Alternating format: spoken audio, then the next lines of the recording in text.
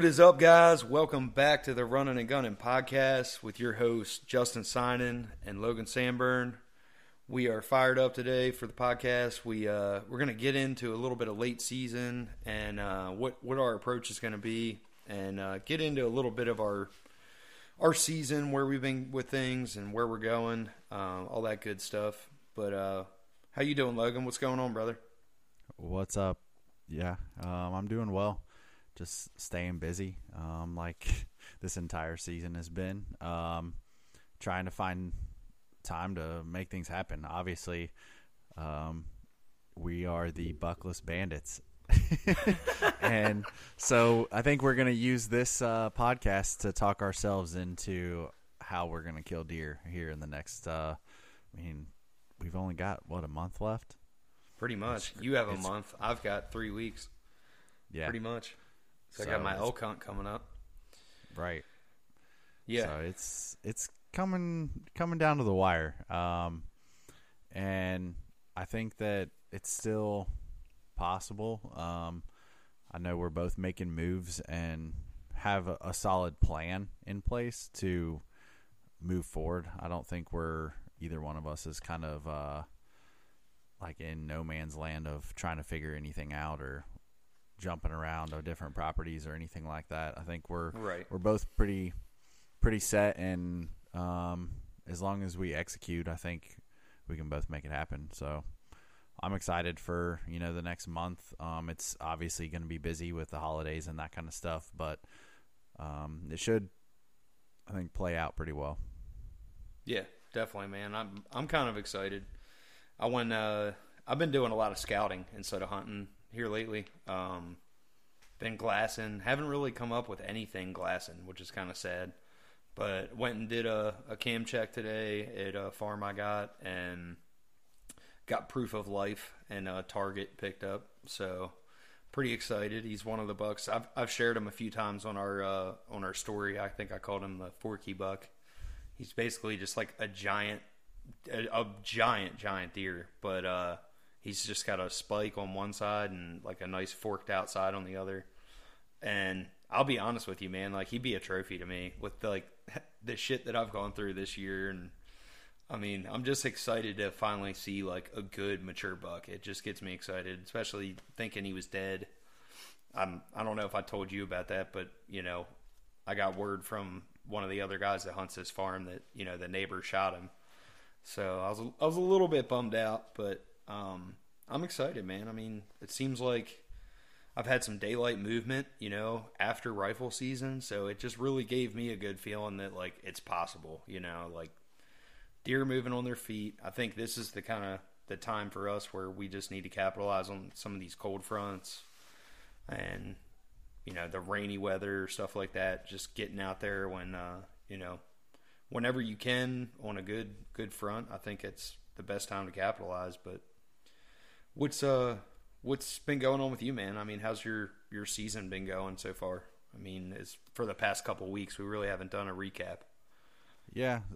So I mean, I've gotten out a few times, not like a ton, but I think when the last time was like early November when we actually talked about this. So I've seen some deer, nothing that I've been able to get any shots at. Did I tell the story about the buck that I saw and came full draw on? No, you didn't. You should talk about that. That was a pretty cool story. Yeah. So I went to my permission property. I checked a camera and had a pretty good buck on there, and got excited. And I was like, all right, I know this property decently well. I'm just going to push down off this ridge and see what I can find, looking for a hot sign and whatnot. Had my stand on my back and everything, just looking for a spot to set up for the evening. And I was working this trail, and it was really windy. Like, I think it was probably 18 to 20 mile an hour winds.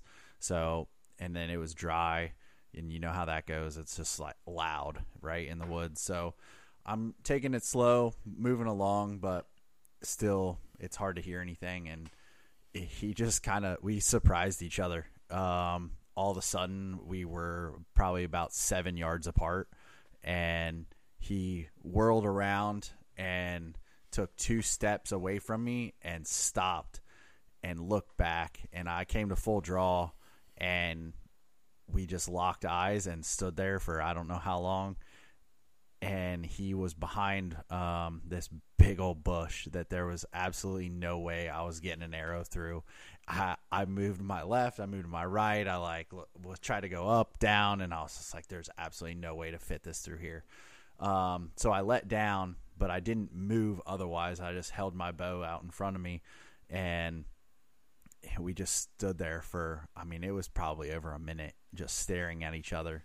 And he just turned and walked out of my life, and I grunted at him, and he worked down the hill, and it was just so thick that he took like 4 or 5 steps, and I couldn't see him anymore. And he was just gone. And so I ended up setting up that night, like right in the same area, hoping that maybe he worked back through or something, because I didn't really spook him. Right. And pull off a bump and dump. Yep, something like that. And yeah, he never showed back up, and I've worked that kind of whole area over the last couple of weeks, thrown probably 3 or 4 sits at it in different spots, and I haven't turned up anything. I've had a few does come past me that if they had been in range, I would have shot them. Like right now, I'm just kind of anything that I can do to put meat in the freezer and, make it happen, get some practice in and whatnot. Like I'm going to do it. So that's, I went out Friday, got some cams out and stuff, hoping to get something figured out, but I think I'm going to focus on that single property. Muzzleloader comes in this weekend, so I'm sure there's going to be some more people in the woods. It's not quite the same as our rifle season, but I think there's a lot of people that do get out if they didn't kill during rifle season. So, yeah, I was going to agree with that. I don't know. I feel like there's not that many people, but I know around here, I'm sure you got to deal with it too. There's a lot of people that go rifle hunting during muzzleloader. You know what I mean? I seem to always hear that one like, yeah, and it's like, oh yeah, great. That's super fair. Yeah, but it is what it is. People are gonna do what people are gonna do. But I'm excited, man. I'm actually thinking about taking out the muzzleloader. I'm kind of desperate. Yeah. And I know as soon as I do, I'll have something come in like 20 yards and be like, I might actually take both. I've never done that. I've always talked about it. I've done it for turkey a few times, but I've never done it for deer. And I think I might have to do that just in case. Because this one setup where I want to be, where I'm thinking I really want to set up on this buck, it could go one of two ways. Like he could either come in to my lap or he could hang up like 60 to 80 yards out. It just depends on which trail he actually uses to come into this field. But, at this point in the season, if he comes out far, I would love to be able to take him. Because for one, I really want to get rid of this deer because I'm like 90% sure that he is keeping a lot of other big bucks out of this farm, because with that one spike side and how dominant this buck is, like I feel like he's had to kill at least one deer or something in there. Like he's not a goring. Right. It's not like he's a small, young spike buck. He's a big, thick, mature buck that just so happens to have one giant sword on one side. How long do you think that thing probably is? Dude, I've seen so many pictures. I'd have to guess it's at least like 18 to 20, maybe not 20, right, but probably 18 inches, I guess. Yeah, which is nuts.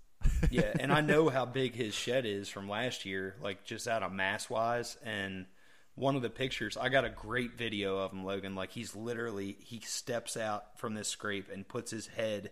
So I got the perfect like full view of this whole rack. I'll share the video on our page tomorrow, and you guys can check that out. But super cool video footage, man. Comes out, all bristled up, frost all over him.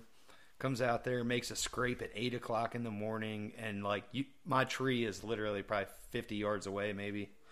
Like I put this camera out right there because it was like a last minute thing after I had. It's kind of a pre-hung set because it's so high up that I need to be. I just put like 4 of the original Lone Wolf sticks up in there because it's at least like probably 20 to 23 feet up or something. And it was one of those deals. That's pretty high. That's too high for me. Yeah, but it's a situational kind of thing because the way this farm lays out, it starts to go down this big ravine, and where these trees are, they're about like when you're at the base of the tree, like the field is about 10 feet up, by your head. So if you were hunting really low, you'd almost be looking up at the deer. So it's one of those spots like if the deer are traveling right along the field edge, it puts them, like it's not a real steep angle. But yeah, I've got a spot it's a real good observation stand too. You could see almost everything. That's what's nice about that farm country. Yeah, it is. It's super cool. I mean, and I literally put it there as one of those places that I'll probably always have for observation sits. But it just so happens that on each side of this, where the stand is, about 50 yards from each spot is probably 2 of the big main travel corridors for these deer to come out of bedding into, the cornfield. So I'm kind of thinking, one way or the other, they usually come up and they skirt the edge of the field. But can't really put a camera out there. You just got to be there and you got to hunt it. And I think now it's time to put some hours in the stand and hopefully he'll slip up. So touching on that as a late season tactic, I think we were talking about visibility and kind of the nature of late season. The leaves are off the trees, everything's kind of died off, and you can see a long ways. And yeah, if you've got to throw an observation sit, like you can observe a lot, from one spot and during this time of year, if you pick the right place.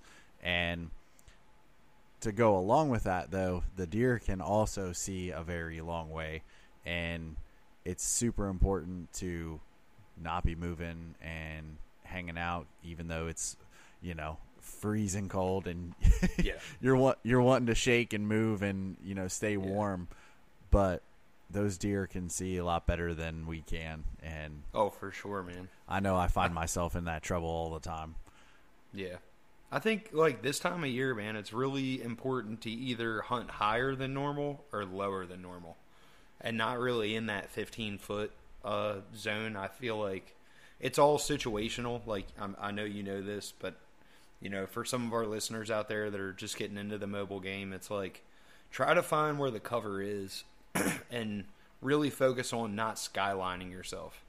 That's like the most important thing. And the more that you're gonna hunt low, you're gonna be able to hunt in that lower underbrush, and the deer won't be able to pick you out. But over the years, man, I mean, I've had deer pick me out even when I wasn't moving. I one of my target bucks probably about eight years ago now. I saw him coming through. There's no way in the world he saw me. I drew my bow back. I literally was just waiting for him to come into the lane, and the second that he got into the lane, he looked right up and he completely skylined me. And I had, at that time in my life, like I had no thought process of like what skylining was or any of that stuff. And when I got down there to where the deer was, it was clear as day. Like the way the tree was shaped and everything. Like, I mean, he completely like saw out of his peripheral that something wasn't right. Like he didn't scent me. There's no way he winded me at all. Like it just purely out of instinct, just turned on a dime and picked me out of the tree. Ducked my arrow too. Like that was the first deer I shot. I made a great shot at 30 yards, and I did not aim low. And if I would have aimed low, I probably would have spined him. But it was a wild experience, man. But yeah, when they're not on to go the down that like rabbit that. hole of a story. But I mean, it's important. No, that's a good example of why you've got to be mobile. And yeah, even if it's being mobile in the same tree and either right. moving up or down or whatever you have to do, like there are ways to find cover, whether it's a thick bunch of trees, whether, you get in a tree that's in front of a cedar or maybe even in a cedar if you want to try and play that game. Yeah. So sometimes those are really tactic. tough. But I think like that's very important this time of year because there's nothing on the trees. You don't have cover. And sometimes you have to make your own cover. And we were talking about that earlier that, you could cut cedar limbs, whatever, if you're not on public, or pick up some brush, whatever you need to do and get that around your stand so that you have some sort of way to break up your silhouette so that you're not skylined. And because it's, unless you're going to put your stand up and then go stand where you think you're going to kill a deer at and look at your stand, like it's really hard to tell sometimes. It really is. What your actual profile is. I think a great cure for that, for a lot of our listeners out there that are just hunting public land, go to Hobby Lobby, go to Walmart, try to find a few artificial limbs and take them with you. Logan, I know you do, and I do on my stand setup. I have rubberized gear ties, like the Night Eyes gear ties. Those things are super awesome. So you can put branches on your tree stand and help break yourself up a little bit. And a lot of times, you guys might laugh at that, but put them around your seat and just have some limbs like hanging off that are near your body, not in your way, but anything like that to break up your movement is super important. There is still some leaves on the trees, and it's not going to look that out of the normal. It's going to be a lot better than you sticking out like a sore thumb. And for me, go ahead. Something I was just going to say that, I know it was new to me when I learned it, so it's a good tip that maybe other people don't know, is like staying within the silhouette of your body. So if you're moving your arms or your hands or whatever, staying within your own profile so that you're not getting out and basically skylining your arm if you're, reaching out, if you've got your bow hanging, 3 feet to outside your tree. Like, I think that's was a very good tip because I've gotten caught plenty of times when I had a screw-in bow holder that hooked around, and I would hang my bow on that, and it would be 2 feet away, and I'd go to reach for it, and taking that arm outside of myself, they picked it up immediately. Yeah. So it's really something simple, but I really like the saddle for this time of year, and I know, and that's fine if some of you guys don't want to get into the saddle game. Like, I totally understand. But the saddle can be it can really shine this time of year. I'll say it like that. Being able to put yourself behind a tree this time of the season when you've got a lot of deer around you can be a big game changer, honestly. I've been picked out a lot more when I've hunted out of a stand than in the saddle. I can literally about hide myself if it's a decent sized tree, even if it's a smaller tree.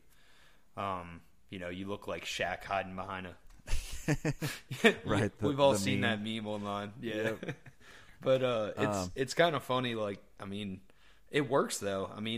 Just staying still, I think, is the most important thing. Like, no matter how you're hunting or what you're doing, but just understanding that concept. I won't really harp anymore on the outline and that kind of stuff. But I think another good thing that we're not mentioning is being comfortable, man. Like, when it's cold, having good base layers, making sure that you're comfortable and you're not fidgeting. When it gets really cold, I know, like, I'll be the first one. I'm out there like, man, my feet are freezing. Like, it intensifies buck fever. Right. It's definitely, it's a different game. It's one of those things where, the late season, you've been struggling. I know for you and I, we're going to be pretty pumped up when we know that it's about to go down. Yeah. And, when it's really cold, it's like, okay, it definitely is, it adds another level of, getting control of your mindset and, getting the job done. I think, and something else that sometimes people don't think about, at least I know I haven't thought about it before, is because I use a knock to it release. And so I hook it on my D-loop and I leave it hanging there, and that's just bare metal. And then I wear the fingerless merino gloves, and especially like because on my right hand at least, I've got a normal glove on my left hand, but I like to be able to feel that release. And when it's freezing and below, and you grab that metal, like it sucks. It's not fun to try and hold that. Especially like when you're trying to draw. So sometimes I'll take that off and I'll keep it in my pocket. That way, it's in my hand and it's like staying warm. And so maybe if I then, a deer starts coming in, I'll take it out and put it on the D loop. That way with my right hand, I can, run the camera or do whatever I'm going to do. And that way it's already loaded up there, but at least it's warm and it's not exposed and freezing. Yeah. I don't know, man. I could see you up there just trying to shake your hand and put your release on the D loop. Yeah. That's one thing I used to hate about having a wrist strap. I don't know. I feel. How long have you been shooting your thumb? Have you always shot it? I actually shot a silverback. First, like I hunted with whenever I first started, like way back in the day, I used a wrist strap, but I wasn't hunting that much. And then when I got back into hunting, I used a silverback, which it has a hook, kind of, basically like a hinge a release. wrist strap would. So you still have to hook it into the loop when you're getting ready to shoot. And that was one of the reasons why I switched, so that I could take the knock to it and actually clip it on there and leave it. Yeah. That's what got me. I started hanging out with target archers, and I don't know if any of you guys can vouch for that. Once you start hanging around those people, you end up shooting some expensive releases. Yeah. Because most of them are so generous, man. Like this, I had a couple people that I've met over the years that are just like, they're like, you come here often. Here, just take this release, shoot it for a week or two. If you like it, offer me some money for it. I'm like, okay. And then, of course, like, man, you get hooked because you go from like a crappy release to a nice crisp release. It's just like shooting a good trigger on any gun. Yeah, absolutely. Like that's like you don't want to go back to the shitty 4-pound trigger after you've shot a 2.5 crisp clean pull. Oh yeah, that's. Even on like wrist wraps, the first one that I ever had was a caliper release that had a hinge on either side, and you pulled the trigger, and then it opened up in the middle, and it was garbage. What was it? Was it a Free Flight? It was a Cobra. Cobra. Okay. Yeah. And that was just it was so freaking bulky. It was like having a pair of freaking pliers in your hand. I know, dude. And me, like, I have like the worst. Like, I swear, when I'm just sitting there bored in the woods, like, like back, I'm sure, like when you were a kid, like when you were hunting, when we didn't have cell phones, and you're sitting there and you're like how many times I'd pull that trigger and just be sitting there in the stand, like messing with my release, like, All that the was time. for me. That was like the plus when I got the button from like a Carter. With a thumb release, I could just put it on my string, and I'm like, no BS. I can just put my hand right in it and pull back quick, easy. I don't know. If it ain't broke, don't fix it. That's how I feel. I've been shooting the same releases for a few years now, and I don't know. I'm sold on them. I think that's a really good point, though, is that you can hook it to the D loop, and you don't have to worry about when you're cold. And like you said, it intensifies buck fever and everything, and trying to get your release on the D loop at that time. And you're filming. That could make or break you. It really can, man. And that's kind of what I was getting at without saying that to you. Was just like, I don't know. I think I'll just take my cold release and I'll deal with it. Yeah. It is what it is. It doesn't get that cold where we're at. Come on. No, it doesn't. You be all right. You're absolutely right. Especially right now. It's been in the 50s for the last 2 weeks probably. I know. So that segues into what you mentioned it earlier, but we were going to talk about for late season. I know one of our strategies is to hunt fronts hard. Because when that temperature drops, I think it's going to help us with movement, especially this time of year because it's going to be cold. It's not just a change in temperature; it's going to make it cold. And if you're on food, if you know where they're going to be eaten, I think that's the key to making it happen. Yeah, for sure, man. I mean, I think that's as Cody DeQuisto would say, if you know where he's eating and you know where he's bedded, well, that deer should be freaking dead, you know? But he's not wrong. No, not at all. I think, this is I'm going to close it out with this, statement here, but this is the time of year where you really need to focus on, your quality of your hunt and not quantity. Keep the pressure off of your deer if you're hunting farm or public. Do a lot of your scouting and do it strategically. And, these older bucks have been hunted right now. A lot of them are pressured. So be careful what you're doing and capitalize, and hunt when the time is right. I mean, it's really important this time of year because I feel like, you make a couple mistakes on a buck now, you're probably not going to see him ever again, at least this season. But right. Yeah, absolutely. And I think, I just wanted to mention that, if anybody's looking for more resources or more in-depth late season stuff, look up the Iceman. Cisco is no kidding. the late season guy. So I'm really going to try and get a hold of Heath and see if we can get him on the podcast, honestly. That'd be awesome. He was one of my first people I thought about, and I don't know why I hesitated, but I think after you had mentioned him, I'm definitely going to reach out to him here soon. Cool. Next Hopefully we week, can get him on. If you guys can tune in next week with us, it should be awesome. We're going to have Rendell Eric on. He was going to come on with us tonight, but he had some issues getting a hold of some of his equipment he was going to use. So I'm excited for that one. And with that being said, guys, stay after him, and we appreciate you tuning in with us. We'll catch you next week.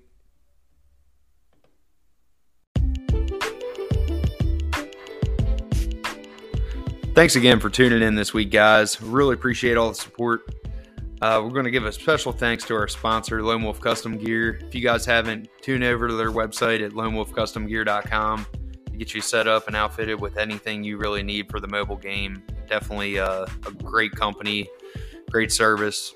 We're going to close this one out with a quote from Jim Rohn. Jim says, "If you're not willing to risk the unusual, you will have to settle for the ordinary."